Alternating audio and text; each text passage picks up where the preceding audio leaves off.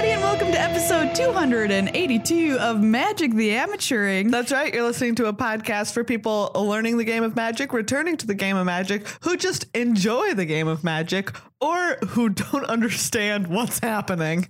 I'm one of your hosts, Maria. I'm another one of your hosts, Maria. And one of us is the real Maria, but how do you know which one? That's right. I only tell lies, and Maria only tells the truth. So figure that puzzle out. Figure that one out. It might take a couple hours, but you'll get there. Hey, everybody. Thank you for joining us this week, whether you're Maria as well or just anybody out there in listener or viewer land. Megan and I are back from GP Vegas. Yes. As of yesterday. We arrived, we landed, we recovered, are recovering still, arguably. Megan is feeling the Vegas pains. Trademark Maria Bartholdi 2018. You really want to have your name on that? The Vegas pains. Maria Bartholdi's Vegas pains. Sounds actually, like a review. That sounds like that sounds like a show I'd go see. That show is currently in one of the hotels in Vegas, like at Circus. It's just a terrible place. So it's been running for 10 years. Yep. 4 nights a week, 2 shows a day. But the Vegas the 4 nights a week it's running are Monday, Tuesday, Wednesday, Thursday. Yeah, they are not putting this thing in a primo slot. No. Yeah, we did a bunch of cool stuff in Vegas, and it hit us hard, but it was super fun, and so we were so excited to go and hang out with everybody and meet a lot of people who love the show, which was great. That's right. In fact, this week on the show, we'll be bringing you our top 5 news / which is this week, Vegas happenings. Vegas happenings. Then we'll have some questions from the MTA mailbag. We'll talk M19 previews, give you a Vegas tournament report, and bring you a brand new segment about which we are very excited. You will love it. Guaranteed. We are very excited. It's called The Button. So that's all the preview we're going to give you. Before we start our show, big thanks to everybody who supports the show and keeps it going on patreon.com/MTAcast. Thank you so much for your patronage. You can join too. You can become a patron for as little as $5 a month, which translates into $1.25 an episode, or however you want to split it down. Cents a day is what Megan says, and that's true. Per day. That is true. You could easily lose the amount of spare change that you're giving us each day, and you would not know it. You wouldn't know. So send us $5 a month. You won't even know you're doing it. Like, seriously? Would you notice if I stole $5 from you every month? No. If I just stole it from you? No, I wouldn't. Right. Also, especially if it was just like, honestly, I think that you could once a month take a $5 bill from me and I would not notice that. Yeah. But especially if what you were doing was every day coming in and taking 15 cents. Right? I would just be like, what's going on? So far, I don't think I would ever notice. I wouldn't even be like, what's going on? No, you wouldn't. Know. You'd be like, why is your hand down my couch? If our show is something you value, please consider becoming a member. It's super cool. It's like a little fan club. You get access to our Discord chat and special Patreon-only content and more special patron stuff happening in the near future. I am so certain that there is no change in my couch that I will go home and check. And any change that is in my couch, I will give to you. Oh my gosh. You guys, I'm about to make 78 cents and I'm so excited. I mean, I think you're about to make nothing. I'm going to spend it on an old time Diet Pepsi from my high school vending machine. Wow. Which was 50 cents. Nice. Really excited. Thank you, of course, to Card Kingdom as well. Head over to cardkingdom.com/MTAcast if you want to buy some sweet new cards. Yes. Or if you want to buy some sweet new boosters, or you want to pre-order an M19 box. Oh, yeah. How about that? Because do you know what? That stuff's coming your way so soon. Sooner than you think. Sooner than you realize. I thought. Sooner than soon. Sooner than soon, M19 coming your way. And Card Kingdom's so awesome. I've seen so many sweet tokens that they've made for people. And by the way, you can now request a sticker with your order from Magic the Amateuring. And they'll include one. They're restocked, everybody. I got them restocked. And there are brand new Good Luck High Five stickers with a special secret on them. If you got one in Vegas, by the way, the website on there is technically up and running, but it is not really. You'll go to the website, depending on when you listen to this, and it'll be like a picture of some succulents. It's like a placeholder. So just wait. It is coming. It's just not there quite yet. Do it. Just some beautiful succulents. Yeah, just some really nice plants. Magic the Amateuring. Just some really nice plants. If you're a plant, quick question, what plant would you be? Ooh, great question. Thank you. Bamboo. Wow, of all plants. I really like bamboo. Bamboo is a good choice. Yeah. Plus I'm an invasive species. I would be a birch tree. Ooh, birch trees are very nice. They're so pretty. Yeah, they are. Anyway, that's all. All right.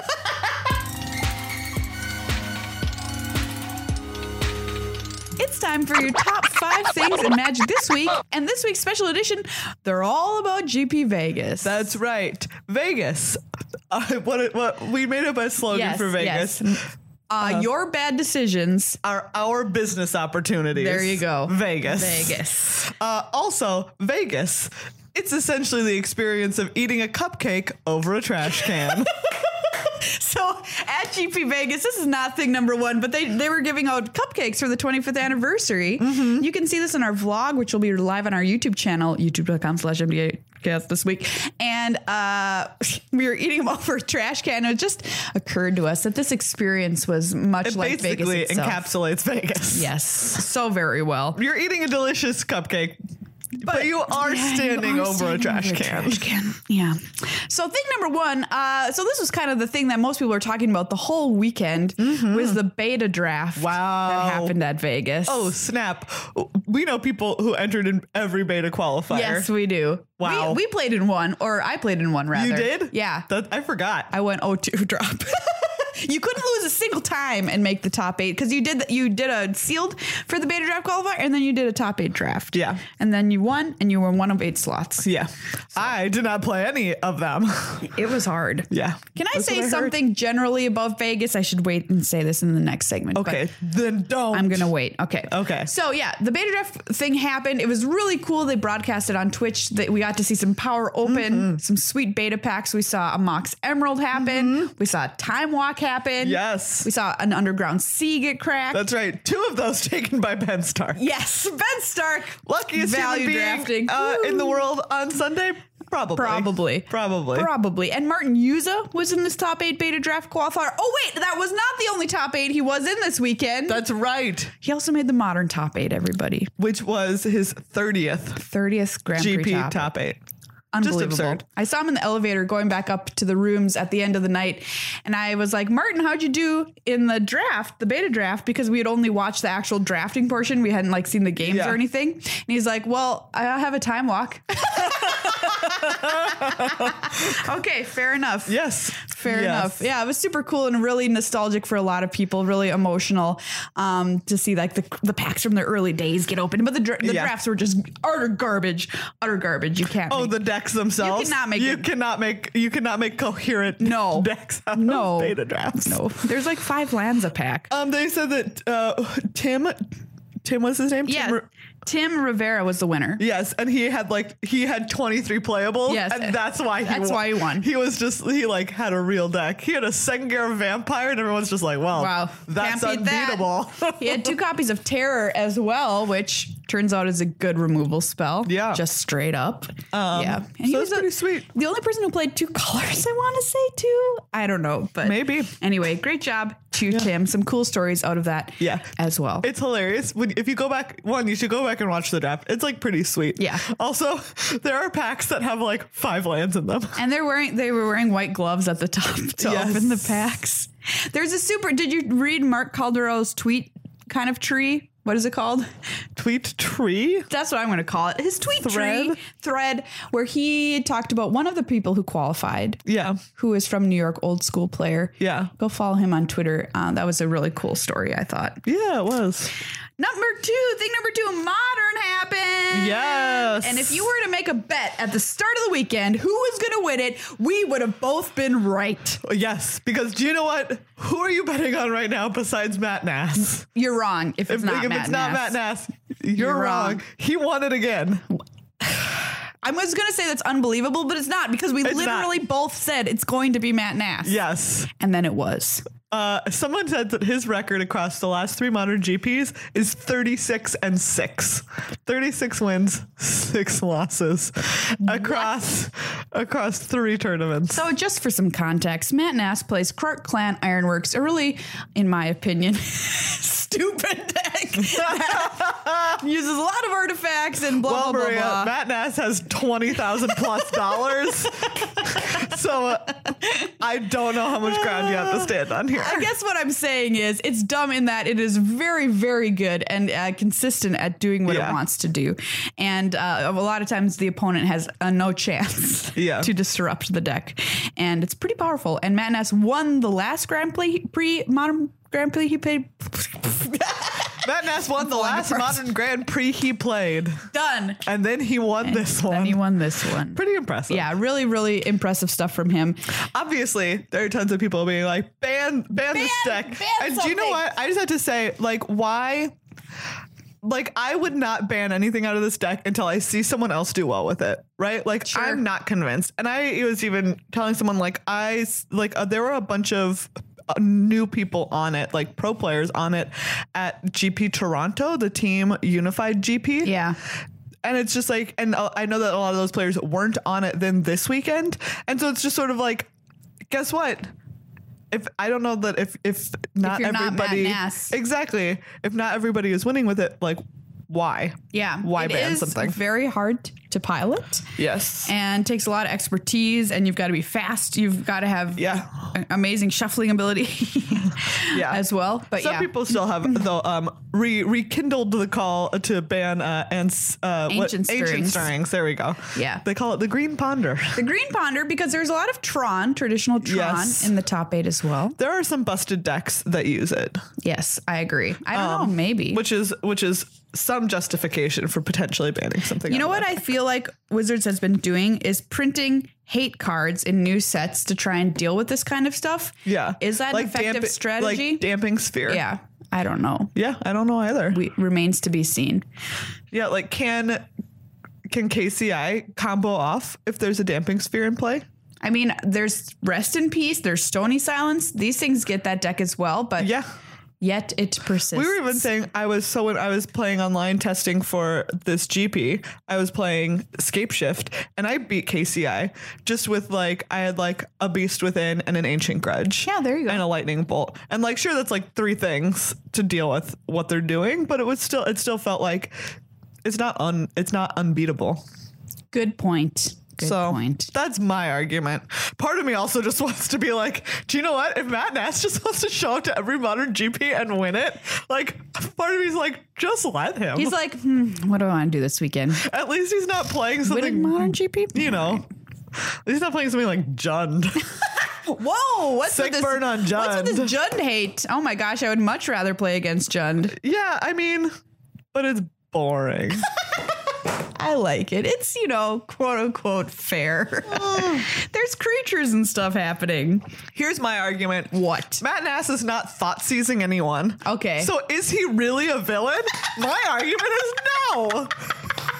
True. Thoughtseize is terrible. And if whoever plays that card should feel bad in their soul. Yes, you really should. This is to everyone out there who has casted Thoughtseize this past weekend. Do you feel bad? Do you? Thing number 3, not only was Modern happening, a beta draft happening, Limited was happening too. Dominaria Limited. And the winner of this was Michael Burnett playing a blue-white historic deck in his top 8 draft. Ooh, very cool. Managed to beat up Wizards, but it was a rough going, but he managed to get there. So congratulations to him.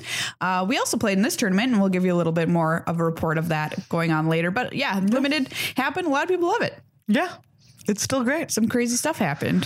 We'll go into it. Thing number 4, we met a lot of people. We did meet a lot of awesome people. So if you came up and said hi to us or asked us to sign something, gave us a high five or even a smile, this is a shout out to you. Thank you. It was great to see everybody there. And it meant a lot to us, to everybody who said that they like our show or they get something out of it. It was really, really important to us. So thank you.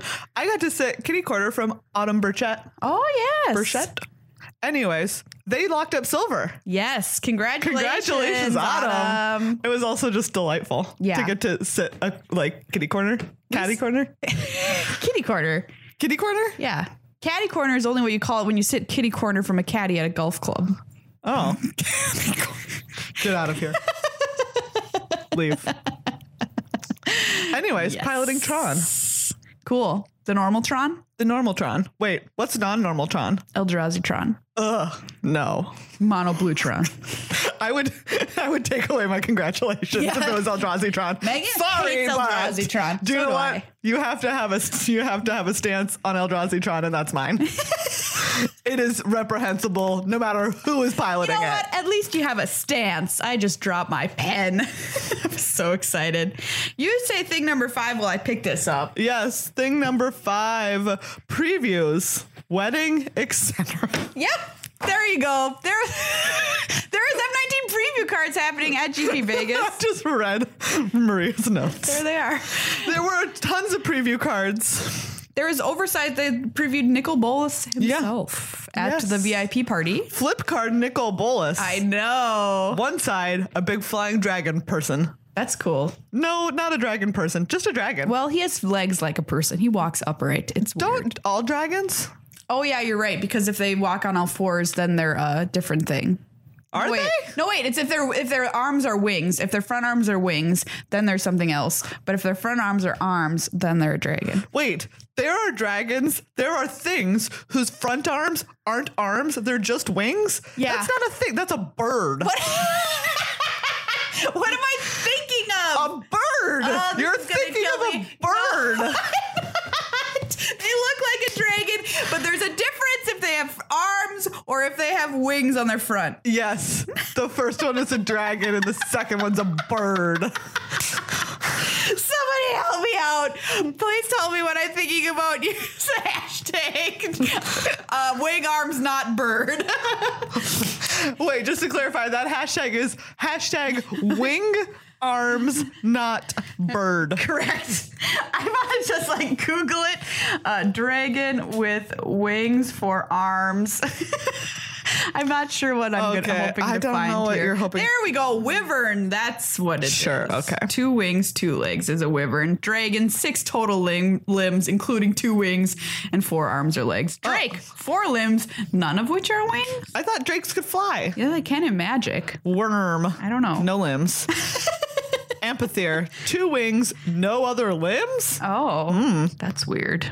Weird. Kieran, 4 limbs, no wings.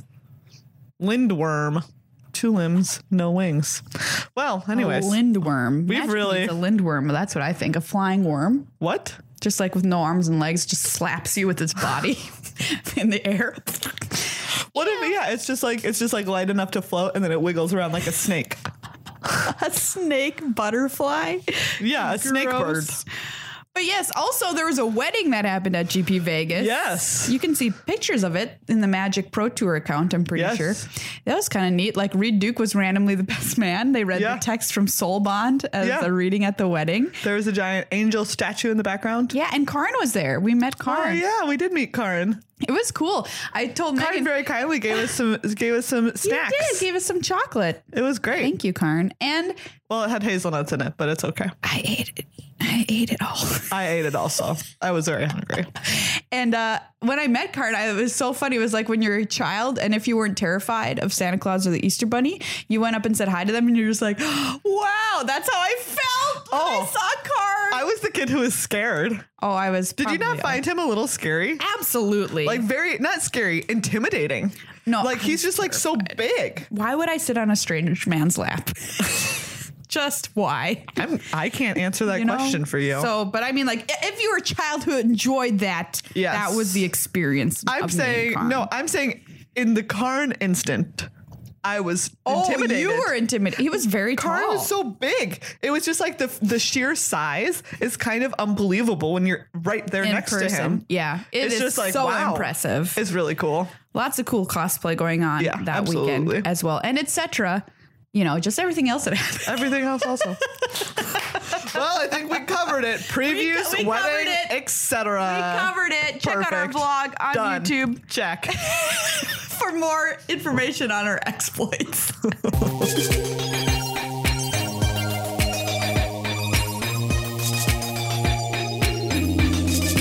We're going to take a quick dip into our mailbag here with some super fun questions from listeners who are patrons on our Discord chat. That's right. HollowPoint82 asks, do you think there is a CMC sweet spot in Dominaria? For example, in Triple Ixalan, the 2-drop slot was key, but I've noticed that overall the 2 slot is weaker in Dominaria. In fact, most of the good 2-drops have kicker and are very rarely played on turn 2. Great question, HollowPoint. Great question. This is something that is excellent to think about at any point in a format, especially when you're building. Well, this is a little different for sealed and draft, but knowing the answer to this is critical. Yes. I would answer the most important spot is the one where you're putting all of your skittering surveyors. 3. So 3. Yes. Well, I mean, like that's for real. Like I do feel like 4 is where you start getting the really hard hitters. Yeah. And so like making sure that whatever 4-drops you're playing are like very, very good. Yes. Because most people's 4s are going to be very, very good. I mean, like we just straight up have a 4/4 for 4. Yeah, in multiple colors. There's like Baloth Gorger, like Thallid Omnivore, Rampaging Cyclops. Yeah, Rampaging Cyclops Call the Cavalry. Yep. Aven Sentry even. Yeah. It was like not the most impressive of the white flyers, but it's like if you don't have a Sarah Angel, it's like a 3/2 flyer. There you go. Okay. Like deal with it. Yeah. Yeah. If you need to have strong, strong 3s. And in black, I think there's a card that's kind of really emblematic of this. Thallid, Deathspore Thallid. Oh, Deathbloom Thallid. Deathbloom Thallid. Yeah. Where it the dies. 3/2 and it makes 3/2 dies. You make a sapperling when it dies. Yeah. Is just like the example of an excellent 3 in this format. Yeah, I do feel like like 4 is where you start getting, like we said, like the really like the great cards, the cards that are going to hit and you're going to want to have them to have a big impact. But that being said, I realized that I was losing games, or I could get my opponents to lose games if they were not putting in enough solid 2s or 3s. Because I think people for a while were like, Dominaria Limited is so slow, it's okay to have like a big stack of 4s and not a lot of 2s or 3s to back it up. And it just turned out that you could like tempo someone out of the game very rapidly if you just had some really solid 2s and 3s, and they didn't. I will say your 2-drop has to do something. Yeah. So your example that we were kind of having a little bit of a talk about this at the GP was Mesa Unicorn. Yeah. And I was like, I'm not super interested in this card, but then I thought about it. And I think the reason I said that is because I didn't have any way to monopolize the unicorn. Yeah. Is that what I mean? Capitalize on the unicorn. Yeah. So like if I have the 1/3 Pegasus Courser who's going to send that up into the air, thumbs up. Great. Yeah. I'm putting it in. I guess I would argue that like even without a Pegasus Courser, I want a Mesa Unicorn. If I'm in white and my pool has a Mesa Unicorn, I'm playing it. Because it's going to make sure that when I get to the late game and I'm playing my powerful cards, I have enough of a life buffer that I'm not going to have to do anything dumb like trade my Sarah Angel for a Baloth Gorger.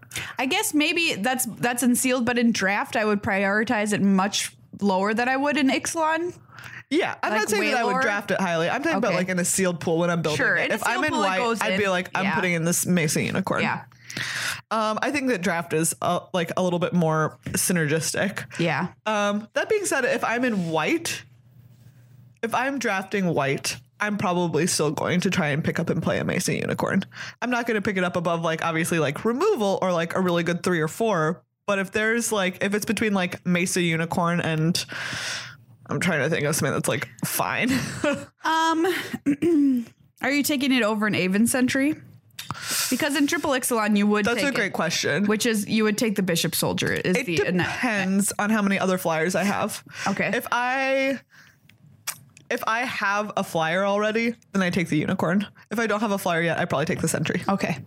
So yeah. Does that answer your question? Right. I don't know. Maybe? I just like, have you not noticed that you would get tempoed out of games? No. I think I got powered out of games. Okay. I definitely felt like there were even matches this past weekend where my opponents like just didn't do anything substantial until 4 or 5. And if I had gone like Sapperling Migration, Deathbloom Thallid Omnivore, I could just like my Thallid Omnivore would just kill them, or it would eat like I would attack in. They'd have to block with their 4/4. I'd eat a Sapperling, and then they're just like they've spent their great card and their turn 5 like losing to me. I guess I'm just worried about stuff like Tolarian Scholar blanking whatever I do on 2 or something like that. You know, that's fair. I don't know. Yeah, I guess I'm Yeah, Tolarian Scholar is like, that's the kind of card where it's like, that's the kind of 3 that I'm talking about, where it's like, you need to have something like that. But if I don't have a Tolarian Scholar on 3, I feel like, and I'm going to pass it and it's on turn 4, I don't feel very good. Exactly. So I feel like people have been neglecting that a little bit. So I guess my answer would be 3, but keep in mind that 2 can be important as well. All right. So that was a really long question, but a very good one as well. That was that was a great question. Oh, very important question here from Worst Artist. Yes. What's Maria's all-time favorite Bare Naked Lady song? Great question. Yeah. We went and saw Bare Naked Ladies in Vegas. We did. By the way, it was awesome. Great. I got to meet Ed. The lead singer. I'm still having a freak out moment about it. I was very nervous. Said hi. Got a picture with him. It was really cool. To answer your question, oh God, I should have even thought about this more. Probably Life in a Nutshell is one of my all-time favorites. And it's an oldie, but a goodie. Never Is Enough is probably right up there. They might be tied. So yeah, there you go. Mine is The Old Apartment. Oh, yes. Great one. The great Charda asks, will you be attending GP Pittsburgh? We will be working. Yes, we'll be working there. And then a couple of people wanted to know if we were following the saga of the NPR raccoon. I hope you were. Of course. Yes. Of course we were, is the answer. A raccoon climbed up a tower. 22 stories. 25, I think, by the time it was at the top. It just went. It went for it. It went. All the way to the top. Yes. It was, luckily, people were very worried about it. Yes. Because it had started climbing up. And it literally just, we're talking about like it scaled the side of a building. Like it crawled up a building. 22 stories and then stopped for a break on a window ledge. And people were just like, oh my God, they couldn't get it down. It's 22 stories up. You can't open windows on a 22-story building. Like the 22nd story, you can't open that window. So everyone was very worried, but they put out like a little like trap with some food on the roof. And that night the raccoon got to the roof. Yay. And was safe. Good job, raccoon. My question is, Megan, what were you doing that day?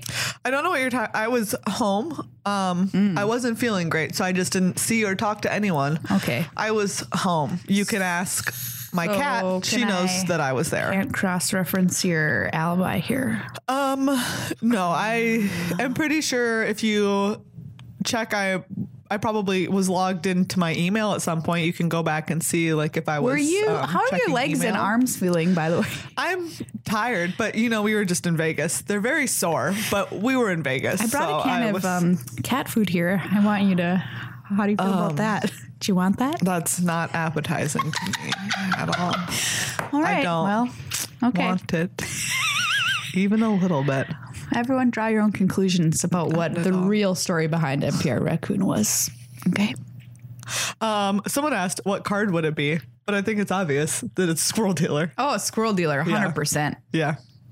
110% Squirrel Dealer. Well, some people said it should have reach.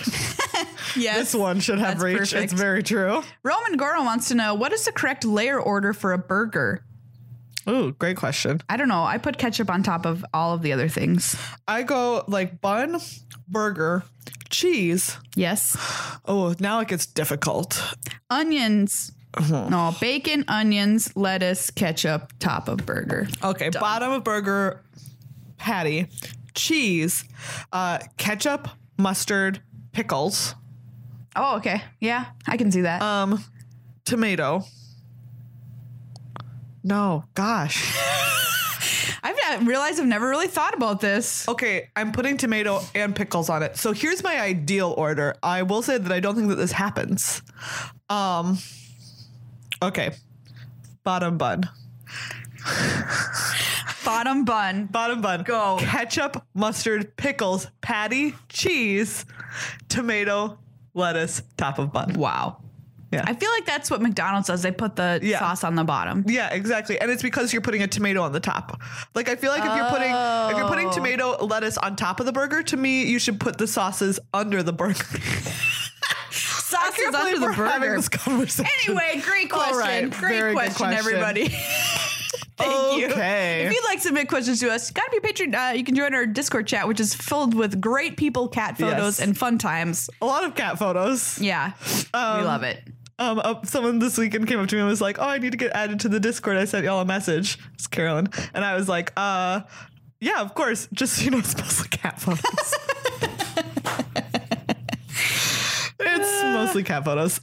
Someone asks, Worst Artist says, would raccoons have banding? Yes, 100%. Right, yes, obviously. Okay. And that is all for our mailbag this week. If you are a patron of the show, head on over to the Discord, drop a question into the mailbag, whether it is as important as what order is the correct order for burgers layering, or, you know, what is the most important, slot in the draft format. Yeah. The whole range. We'll obviously answer all of them. Speaking of layering, deep freeze.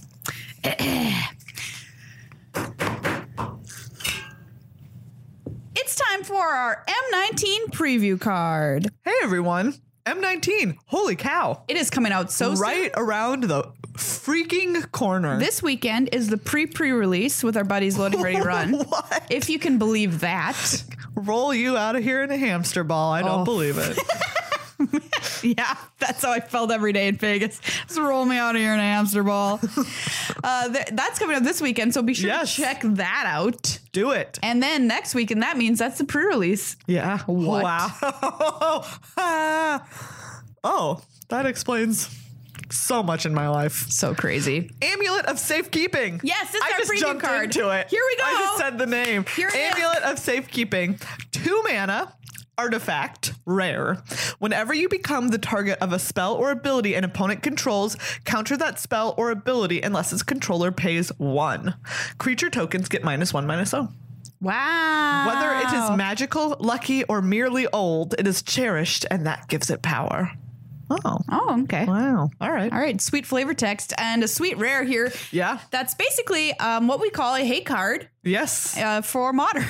Once again, although I have to say, do you know what? So far, still not working. I mean, we'll see. We'll see. So what does this card do? It, I guess it tones down Mardu Pyromancer, I guess a little bit. That's true. It does. It stops Storm. So because they're going to have to pay 1 every time they're targeting you with that grape shot. That's true. But Storm already, the key against Storm is that you have to have multiple stuff like this out. Because otherwise they just echoing truth it and you're done for anyways. They just get rid of it. But yeah, in theory, I mean, even Krark Clan Ironworks, KCI, because, you know, they do eventually start targeting you.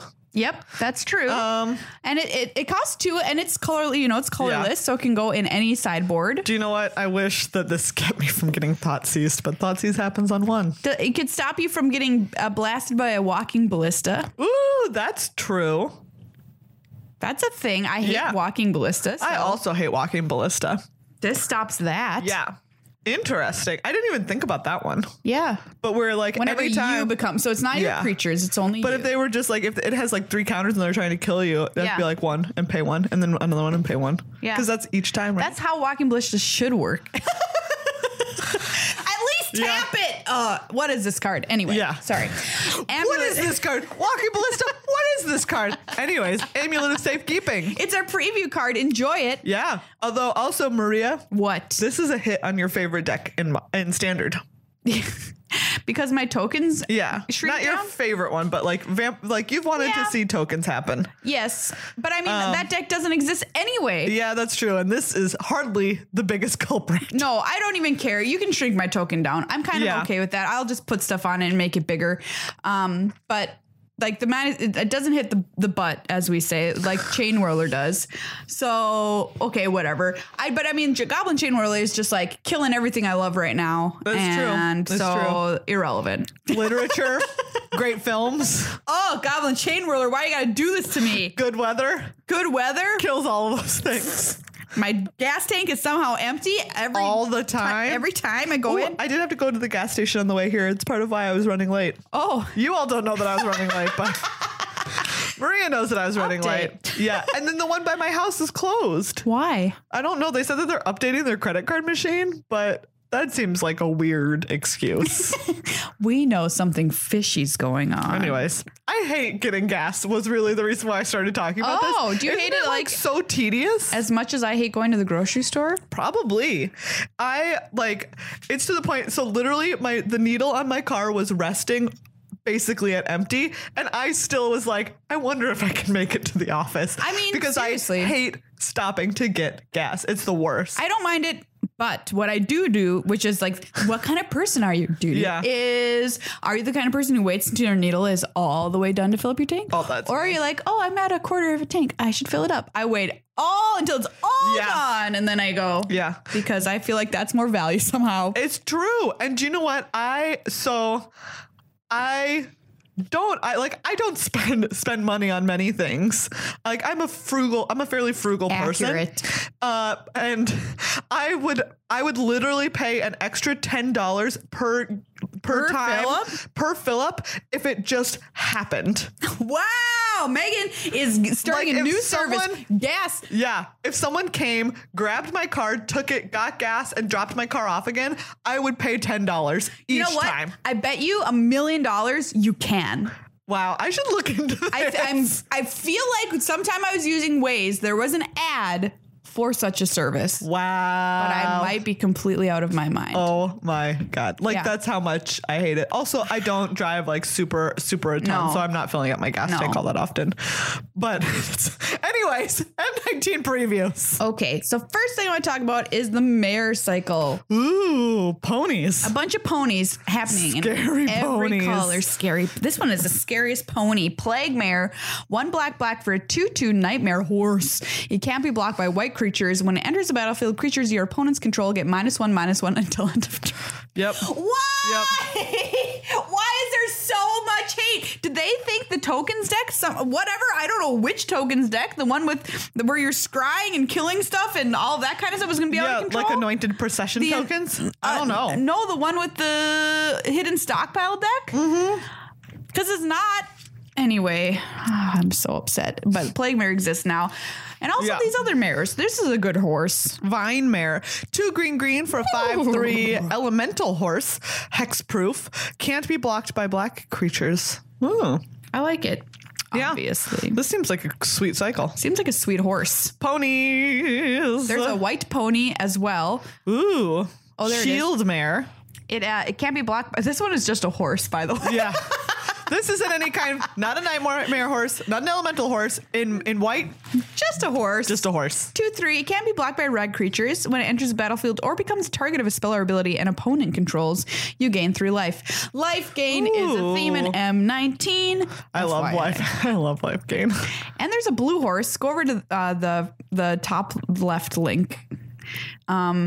Surge Mare. Ooh, yeah. Blue for an 05 horse fish. Can't be blocked by green creatures. Great, this 05 can't be blocked. Whenever Surge Mare deals damage to an opponent, you may draw a card. If you do, discard a card. 1 in a blue, Surge Mare gets a +2/-2 until end of turn. That's pretty sweet. I like that one. Why don't they just call it, it's a seahorse? Come on. Seahorse. Call it what it is. Surge horse, sea mare. Sea mare. Seahorse, surge mare. Lightning mare. Oh, I'm a fire horse. Actually, it's another elemental. Red for a 3/1. It can't be countered. Lightning mare can't be blocked by blue creatures. Seems right.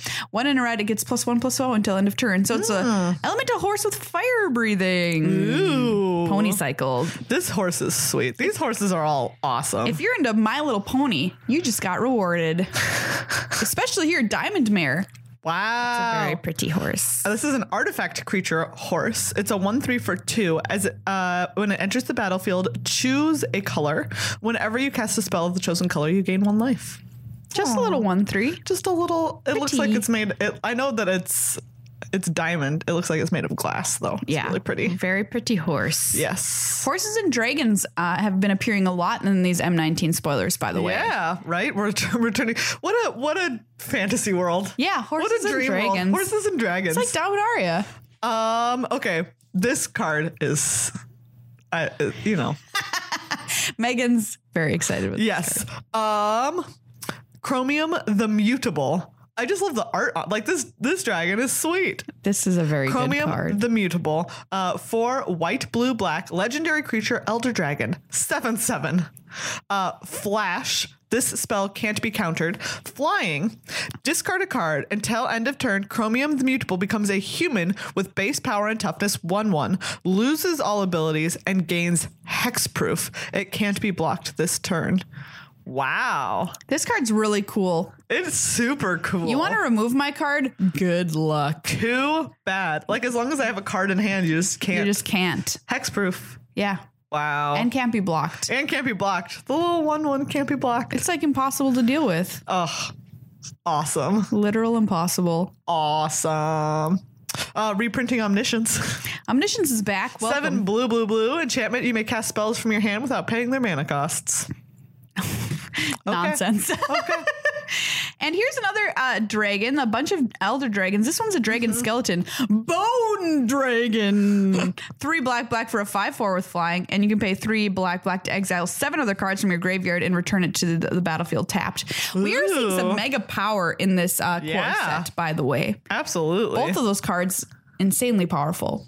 So this is one that some people have been talking about.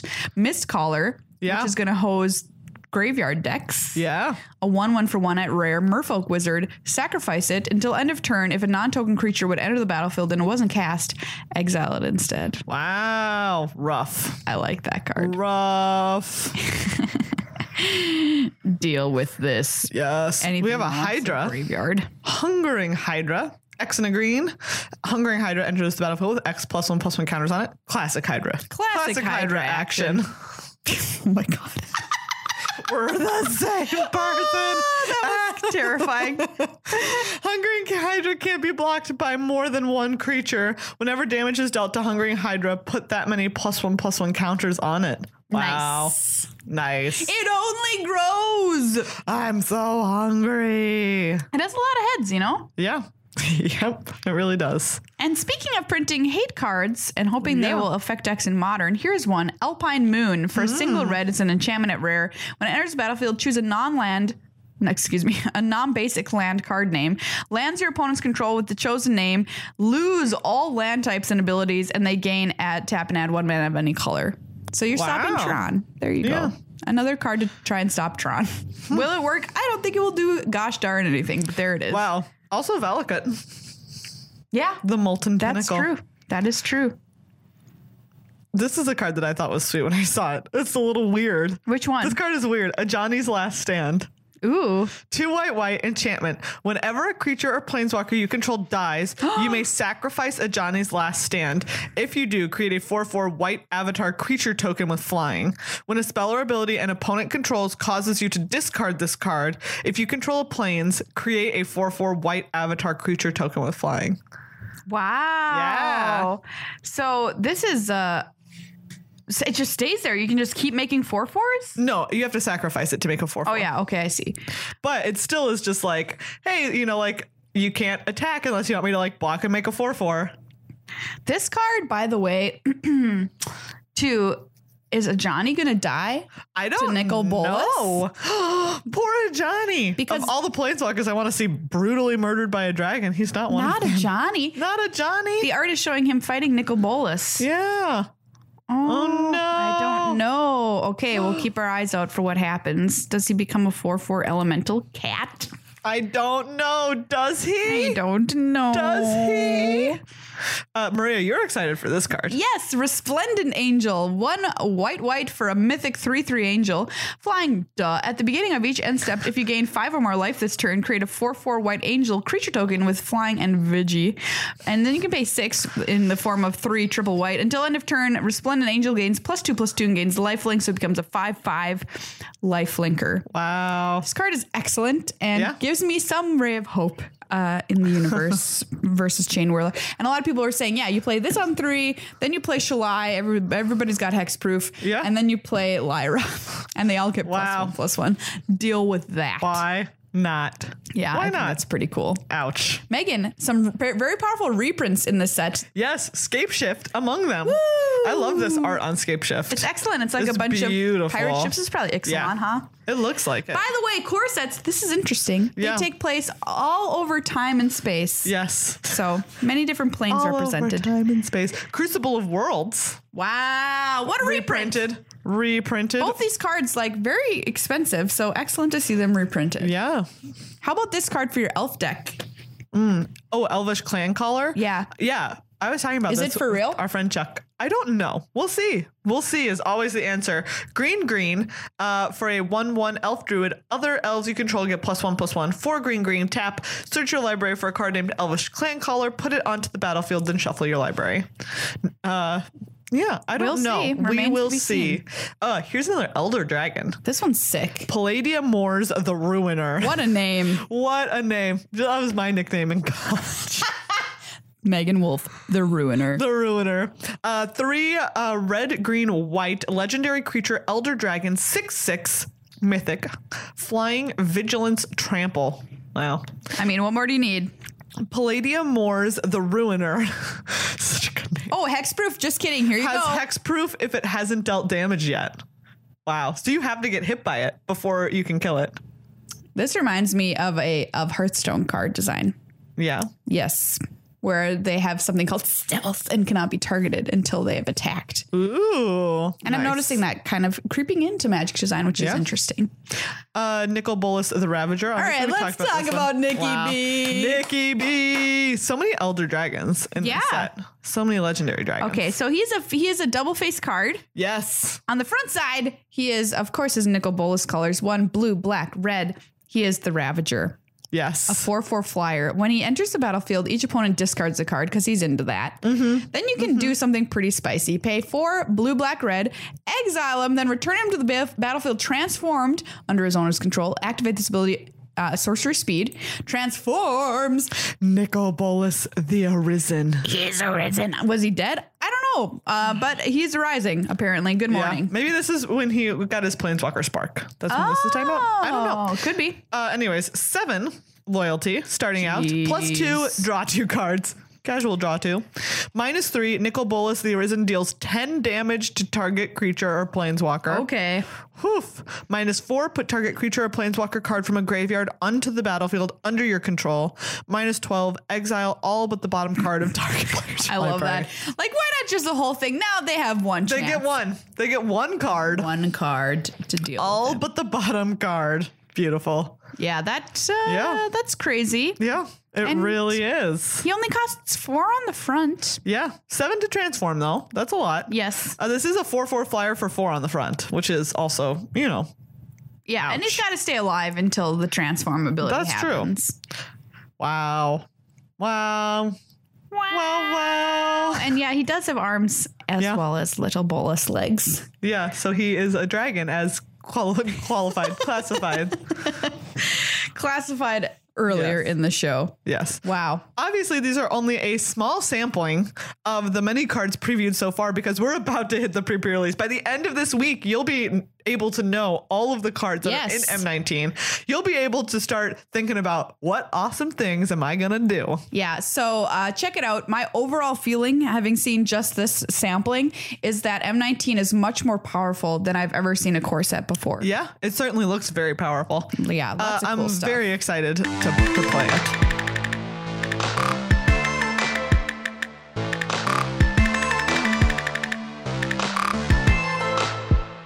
Ultra Pro, thanks for being sponsors of this show. That's right. If you're looking for awesome playmats with amazing magic art, or sweet sleeves with magic art, or sleeves that shuffle, just like the easiest thing that you've ever shuffled in your life, Ultra Pro's got your back. I'll tell you a real story. Let's hear it. It's the end of the day on Friday of the GP. Yeah. So I've played like 7 rounds of Modern so far. I've shuffled a lot because I was playing Scapeshift. Yeah. It's a lot of shuffling. It's a lot of searching your library. And I sit down across from my opponent and I pick up their deck and I start shuffling. I'm like, what sleeves are these? They shuffle really nice. And my opponent, and I'm not even kidding you. Oh my gosh. Like, they're Ultra Pro Eclipse. And I was just like, yep. Well, that checks out. Well, Okay. Yeah, I used them in all of my drafts and seals of the weekend, and they just felt great, especially after I was shuffling 2 double sleeve decks in Modern. Oh man, double. I mean, look, they're valuable cards. It's worth it. It's worth it. But at the same time, yeah, my hands are. Then I picked it up and I was like, wow, all right, checks out, like you said. Yep. Ultra Pro, check it out.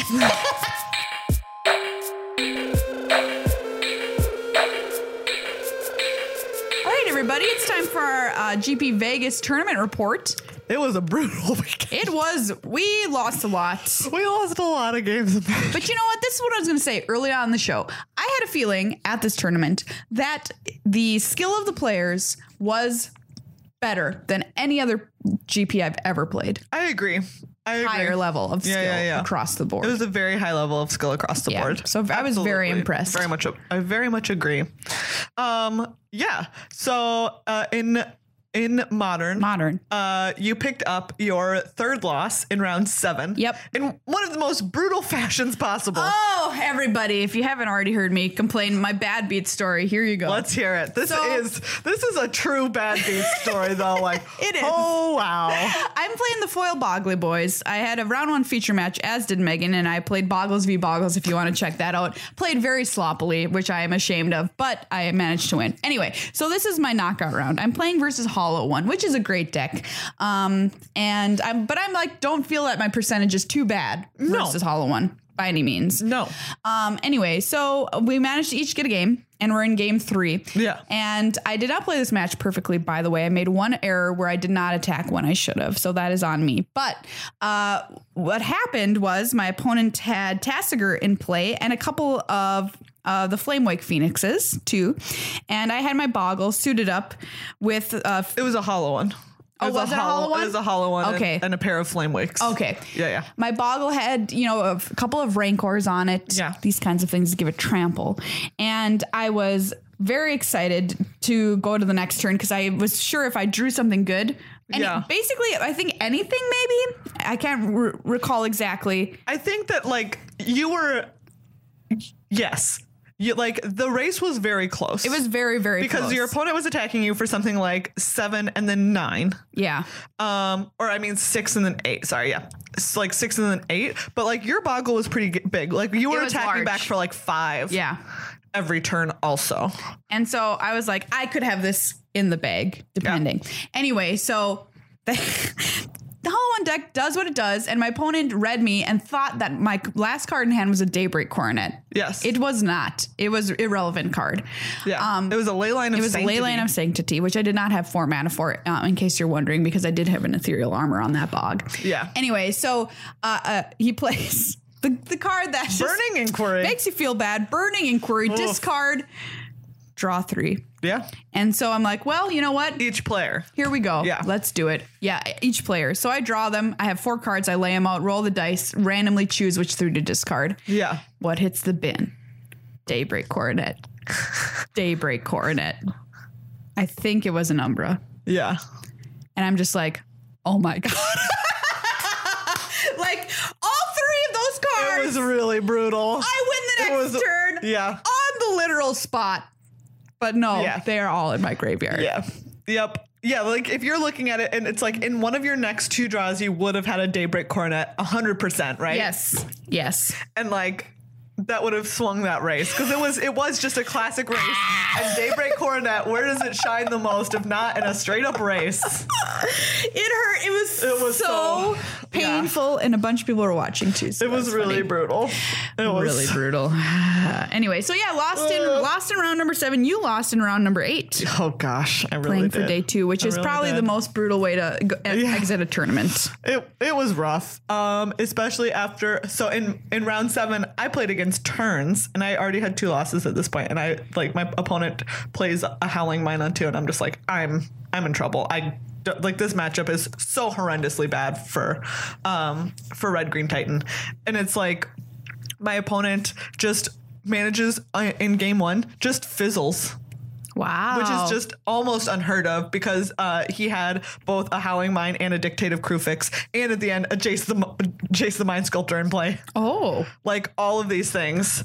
And just like fizzles and I'm able to untap and kill him. And it's just like, that's really rough. And then like in game 2, I just I have a Rex Sage for his Howling Mine when he plays it. And then manage to like get there from there because if that deck's not drawing a bunch of extra cards, it is a lot more difficult for it. To win. But I brought this up in part because like I got there with that game and I was just like, oh my goodness, I actually have a chance. When I sat down and my opponent was on turns, I was like, I have no chance. So I make it through that one. I'm like, I have a chance. Later on, I ran into that guy and it turns out that he is friends with RK Post. Oh. And he's also well known in his scene as a turns player. That's funny. And he gave me a little token because sometimes if you like stack extra turns, like if in the same turn you like miracle a mastery you have and you like play a time warp or something. Yeah. So like you want to keep track of how many turns you have stacked. And so RK Post sells a little token and the art is of this guy. It was awesome. He gave me a token later. He was just like, oh, I'm friends with RK and like I know like I play turns and people know that I play turns. So he sells this token. I love it. And I looked at it and it is exactly this guy. It's hilarious. It was great. So that was awesome. That was a really nice thing. But then I played against, of all things, Blue-Black Fairies. Unbelievable. Blue-Black Fairies. And like I don't know that my play was especially tight. And I lost in 3. That being said, I drew a lot of lands. Isn't that what you wanted? In games 1 and 3. When none of them are Valakut the Molten Pinnacle, no. The answer is no. Okay, yeah. In game 1, I had 1 Valakut, and I was like, but he had a Bitter Blossom, so it was just like even at 1 land a turn, I'm like barely keeping up with being able to kill his stuff. And eventually he just like plays a couple of other things, and he has a sword that he puts on them, and I'm like, okay. And then in game 3, none of them were Valakut. So my lands did nothing. It was brutal. Brutal. Yeah. We suffered a lot of brutal lessons. Yeah. Lessons and losses made into one word. Yes. Lessons. This weekend. And the same was true in Limited. Oh boy. When did I get out in Limited? Pretty early. Yeah. My deck, however, I was very excited with my pool because it had some sweet stuff going on. Yeah. I had double Rona. I played a blue-black, and then I splashed for white for Blessed Light and Seal Away historic deck. And I had the Weatherlight and various other artifacts, synergies happening, which made it to really fun. Cloud Reader Sphinx is just a good card, stuff like this. But, for whatever reason, the deck could just not get there. Yeah. I really actually couldn't tell you why, because I think the cards are pretty good. And I don't think I made a lot of play mistakes. Yeah. So yeah, that's kind of like a lackluster story, but there you go. Yeah. Mine was my build was interesting because I think I ended up playing one of my rares because my rares included, among other things, Curator's Ward. Curator's Ward. Wait, no, that's not the one that I'm thinking of. That's a hexproof one. That's not a rare. It is. Is it? Is it? No. Okay. It's the other dumb blue card. The other dumb blue. Oh, I know what you're talking about. Precognition Field. Yes. It was Precognition Field. Urza's Ruinous Blast, which had I had like enough legends. Why not? Could be good, but in this case, no. Okay. Sorry, I'm trying to look it up. Did you tweet a photo of this, by the way? I did. I think you did. I did. So people can see it if they want. Yeah. Where is it? Oh, here we go. Precognition Field, Primeval's Glorious Rebirth, The Antiquities War. Okay. Urza's Ruinous Blast. Then I played an Ariel Knight of Windgrace. And then, my other one, I want to say my other rare was the Red-Blue Duel. Get toasted. Oh boy, it was rough. That being said, my pool is actually like I had so much removal. I was playing green-black, splashing Ariel. And I had like a Blood Tallow Candle, a Fungal Infection, an Ancient Animus, a Vicious Offering, 2 Eviscerates. All right. Yeah. And I want to say that I'm like even forgetting some piece of removal because I had so much. So that was nice. And I could kick sapling migrations, and I had a Thallid Omnivore. But sometimes like the ground would just get so gummed up. Yeah. And I couldn't do anything about it. Yeah. Which is how I ended up losing matches. Also one time my opponent just had like enough flyers that I couldn't remove all of them. I died. Well, not died. I ended my last match of the day in a draw, which was a little unfortunate. And the game was absolutely bonk towns because my opponent had a Black Blade. Yeah. And a Mesa Unicorn. Oof. And I had already used two of my, I had Eviscerate and a Settle the Score. I already used those on two things that had been wearing the blade, I'm pretty sure. But in my pool, I had 0 ways to deal with a Black Blade. Same. 0. Same. So I just had to keep jumping and fighting my way through. Finally found my last piece of removal for the Mesa Unicorn, but time had been called. So wow. Yeah, that was the craziest game. At one point, life totals, I also had a life linker because I had my Onsera's wings on my turtle. Obviously, I'm going to do that. And, you monster. So it was like something like 87 to 65 or something like that. It was just so stupid.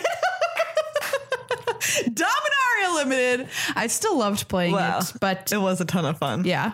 Some people may have already heard my story of my opponent who was keeping track of. This is a PSA. Yes, his trying to keep track of his tokens. He had 0-1 cleric tokens from Rite of Belzenlok. Yeah. He had 1-1 saprolings from many ways to make saprolings, and he had the 6-6 demon from Rite of Belzenlok. Yeah. Was trying to keep track of all of these with just spare change. No. From his pocket. Don't do it. I was so frustrated. Don't do it. So this is a PSA. I wish that I had been firmer. At a point, I had made 0-1 cleric tokens for him out of little scraps of paper because I was like, "You're not doing this." Yeah. I wish that I had. In the future, if you're in that position, just so you know, especially if you had a GP, you can call a judge. And get tokens. You can make your opponent, like you can call a judge for your opponent and be like, I need my opponent to be representing these with tokens. Yes, I 100% of the time will ask my opponent to please represent with a token. Because a lot of time people just put down dice, and that's fairly common. So they'll put down a 2 dice on 2 for 2 soldiers. In my brain, that doesn't work. Exactly. So and I it's just like give them tokens or whatever. It's just about keeping track of the board state, right? Yeah. And that it's your opponent's responsibility to do that. If you have tokens, and it's also yours, like if you have tokens, it's your responsibility to keep a clear board state where everyone knows what type of tokens they are, how many of them there are, and whether they are tapped or untapped. Whether they're tapped. And that is important. The biggest thing, right? Is that with dice and with coins, you can't tell. So even if it's, I also had like some squares of paper. I've started keeping like little squares of paper in my tokens. I have like a little tokens wallet. Yeah, you just write it, and then you can just write it. Yeah, and it's so easy. So that's my PSA. Like I said, I wish that I had been more firm. I was like clear with the 0-1s. I was just like, you can't do this. Yeah. But I wish that I had also like made him get a 6-6 demon token, made him get 1-1 saproling tokens. Yeah, and normally, don't be afraid. Your opponent should be totally into it. Like, hey, please, I just can't comprehend this. Let's just put some tokens. And I'll be clear. I'm gonna be firm right now. If they are upset by your request, they're a jerk and they're trying to get an easy win out of you. That's unreasonable. By being unclear with the board state. Yeah. So like they owe it to you. You owe it to yourself. Have a clear board state. They owe it to themselves. Go get tokens. Seriously, yes, I would get messed up if I was keeping.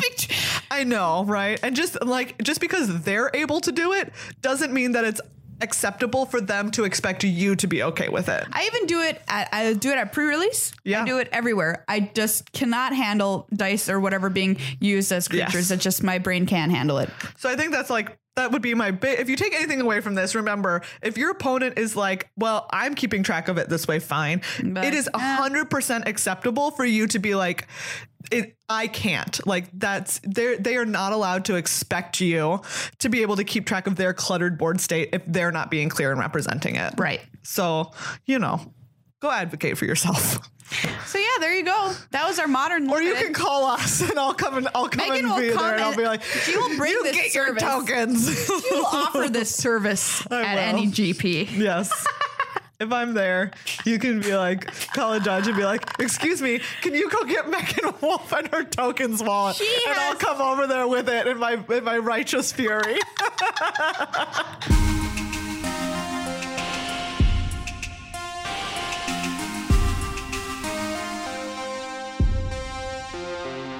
right, everybody. Time for a brand new segment here called The Button. That's right, everyone. This is born of an app and a website where it gives you basically a scenario and asks you if you will press that button or not. We're going to do the same thing right here. Yes, we are. So here's our question. Will you press this button? If you press this button, you will make the top 8 of every Pro Tour. Wow. That you attend. Okay. But in the quarterfinals, you will always punt horribly, causing you to lose the match. It will be on camera, and it will be the only thing that you are known for. You'll be known. Everyone will know. That person. Everyone who knows your name in Magic will be like, oh yes, that person who always has the most embarrassing, terrible punts. Yeah. In the quarterfinals of the Pro Tour. And you are not allowed, by the way, to tell people that this is the deal you have made.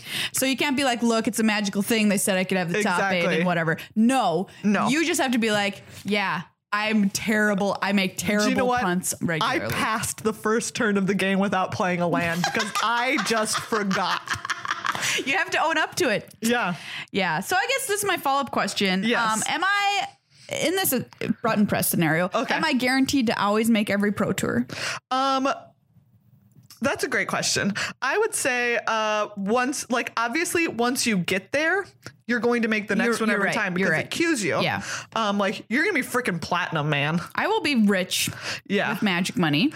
I would say it is still up to you to make the first one. Okay. But all you have to do is make the first one because then you're going to make the quarterfinals. I'm going to be in the Hall of Fame. Like you're going to be in the Hall of Fame pretty for quick. Sure. Or will you be? Because people will be like, you know that knowing Magic players, there will be the debate of like, oh my goodness, she's like, she has to be one of the best players of all time, right? She's made literally the quarterfinals of every single Pro Tour she has ever played. Every single time. But at the same time, is she actually that good because she punts? Look at those punts are terrible. Look at those punts in the quarterfinals. They're so bad. Okay. So I think the fundamental bottom of this question is, do you want the money?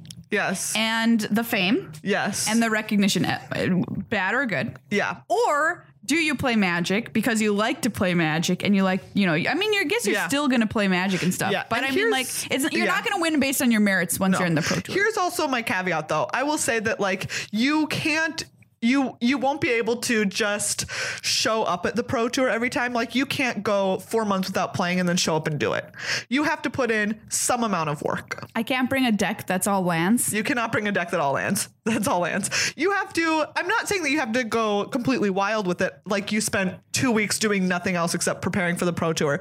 But it's like you still have to be a consistent player who's, like, at least playing. I mean, not at all the level that many of the pros are at where they're, like playing every single day. Sure. A lot of the time. But you do have to be playing. You do have to show up with a deck that you've like tested a little bit. You do have to know the draft format a little bit. Not nearly the amount of work that it takes to make the quarterfinals, but you can't just show up. And this is nothing to say of how well I'm going to do at GPs or anything. No. It has nothing. It is just the quarterfinals. This is It's just the Pro Tour. I'm not pressing this button. Really? No. I think I pressed the button. But then all your life, you're just going to be like, am I really any good? Or is it just the power of the button? Do you know what? I think I would be okay with that. I'll be honest. Like, I feel like I don't know about that part, but I feel like for me, it's like my temperament is such that if people are giving me crap about my punts, I'll just be able to be like, do you know what? I just get super nervous when I get there and I become a wreck, right? Like, I feel like I can laugh it off. I can see that. I can laugh it off. And if I ever can't, then it's just like, I'll take a break. Well, I mean, like you're doing okay. You're gonna get what is a top 8 for like $5,000 or $2,500 or something. Yeah, not bad. Yeah. I don't know. I don't know if I could live with myself. Like, think about this. That's legitimate. You're knocking somebody out every time that quote unquote deserves to be there. I mean, I feel like, again, I had to make the first one on my own. Yeah, you do. So I don't know. So screw up. Yeah. Yes. What's your question to our button? Answer to our button question? Yes. One. Do you press this button? Tweet at us with your answer to it with the hashtag top 8 punt. Top 8 punt, hashtag top 8 punt. And give us your reason. Yes. As well. We'd love to know it. Also, you can, if you're a member of the Discord, hop on over there and give us your own questions. We want to keep doing this segment. We think it's a lot of fun. So you have to give us, it's a scenario in which there's obviously a lot at stake, but also a significant downside. Yes. Yeah. Magic related. So what was the hashtag top 8 punt? Yes. Okay. Top 8 punt. This week you can also use that to tweet at us your new question. Okay, great. Will you press this button? Well, everybody, that was a big, long episode for you. Wow, it really was. It's our longest in quite some time, but we had a lot to talk about. There's just so much happening. We had a great time at Vegas. Yes. It was so wonderful. Shout out again to everyone that we saw there. It was amazing so time. Great. We did some crazy cool stuff and really excited for the next one, despite being complete wreck at the end. Yes. Oh. There was a point at which, I will say this, going back really quickly to the limited portion. Yeah. In like round 5, when I'm about to pick up, no, not round 5, in round 6, I'm about to pick up my third loss. And I just realized as it's happening, I was like, do you know what? I'm not upset. I'm fine with whatever happens. I'm literally sitting there. I was just like, I'm about to lose this game and I'm so okay with it. Like I'm not upset at all. This was when I was playing in Modern, I did not feel well. Yeah. And like I remember saying that I felt like a garbage disposal that went down another garbage disposal. That's how I felt. Yes. But yeah, you can hang out with us and follow our exploits. Yeah. YouTube.com/MTAcast, the vlog posted this week. Check that out. Exciting. Yeah. But Thank you again. Thank you, everybody. As always, to everyone who is a patron of the show. If you are not yet a patron of the show, go over. Remember, it's just as though a stranger is showing up in your house and taking 13 cents out of it every day. Except they're not strangers. It's us. That's not creepy at all. It's not weird. Hey, we're not even going to announce ourselves. We're just going to sneak into your home, take 13 cents out of it somewhere, and leave. Do you have a change jar? I mean, that's a way to look at it. Exactly. So anyways, thank you to everyone who is already letting us into their homes to take their spare change every day. You let us into your ears every week. Exactly. Why not your homes as well? Thank you as well to our sponsors, Card Kingdom, over at cardkingdom.com/MTAcast and Ultra Pro. Being part of the MTA family. Yeah, thank you so much. Next week, more from M19. Yes, we'll have all that juicy pre-release gossip. And we've got to get Rob on here to talk about the pre-release. Oh, wow. Yeepers. Wow. Okay, we just realized we've got to make some calls. Wow. Well, everyone, we'll be back after we've sent you a very important email.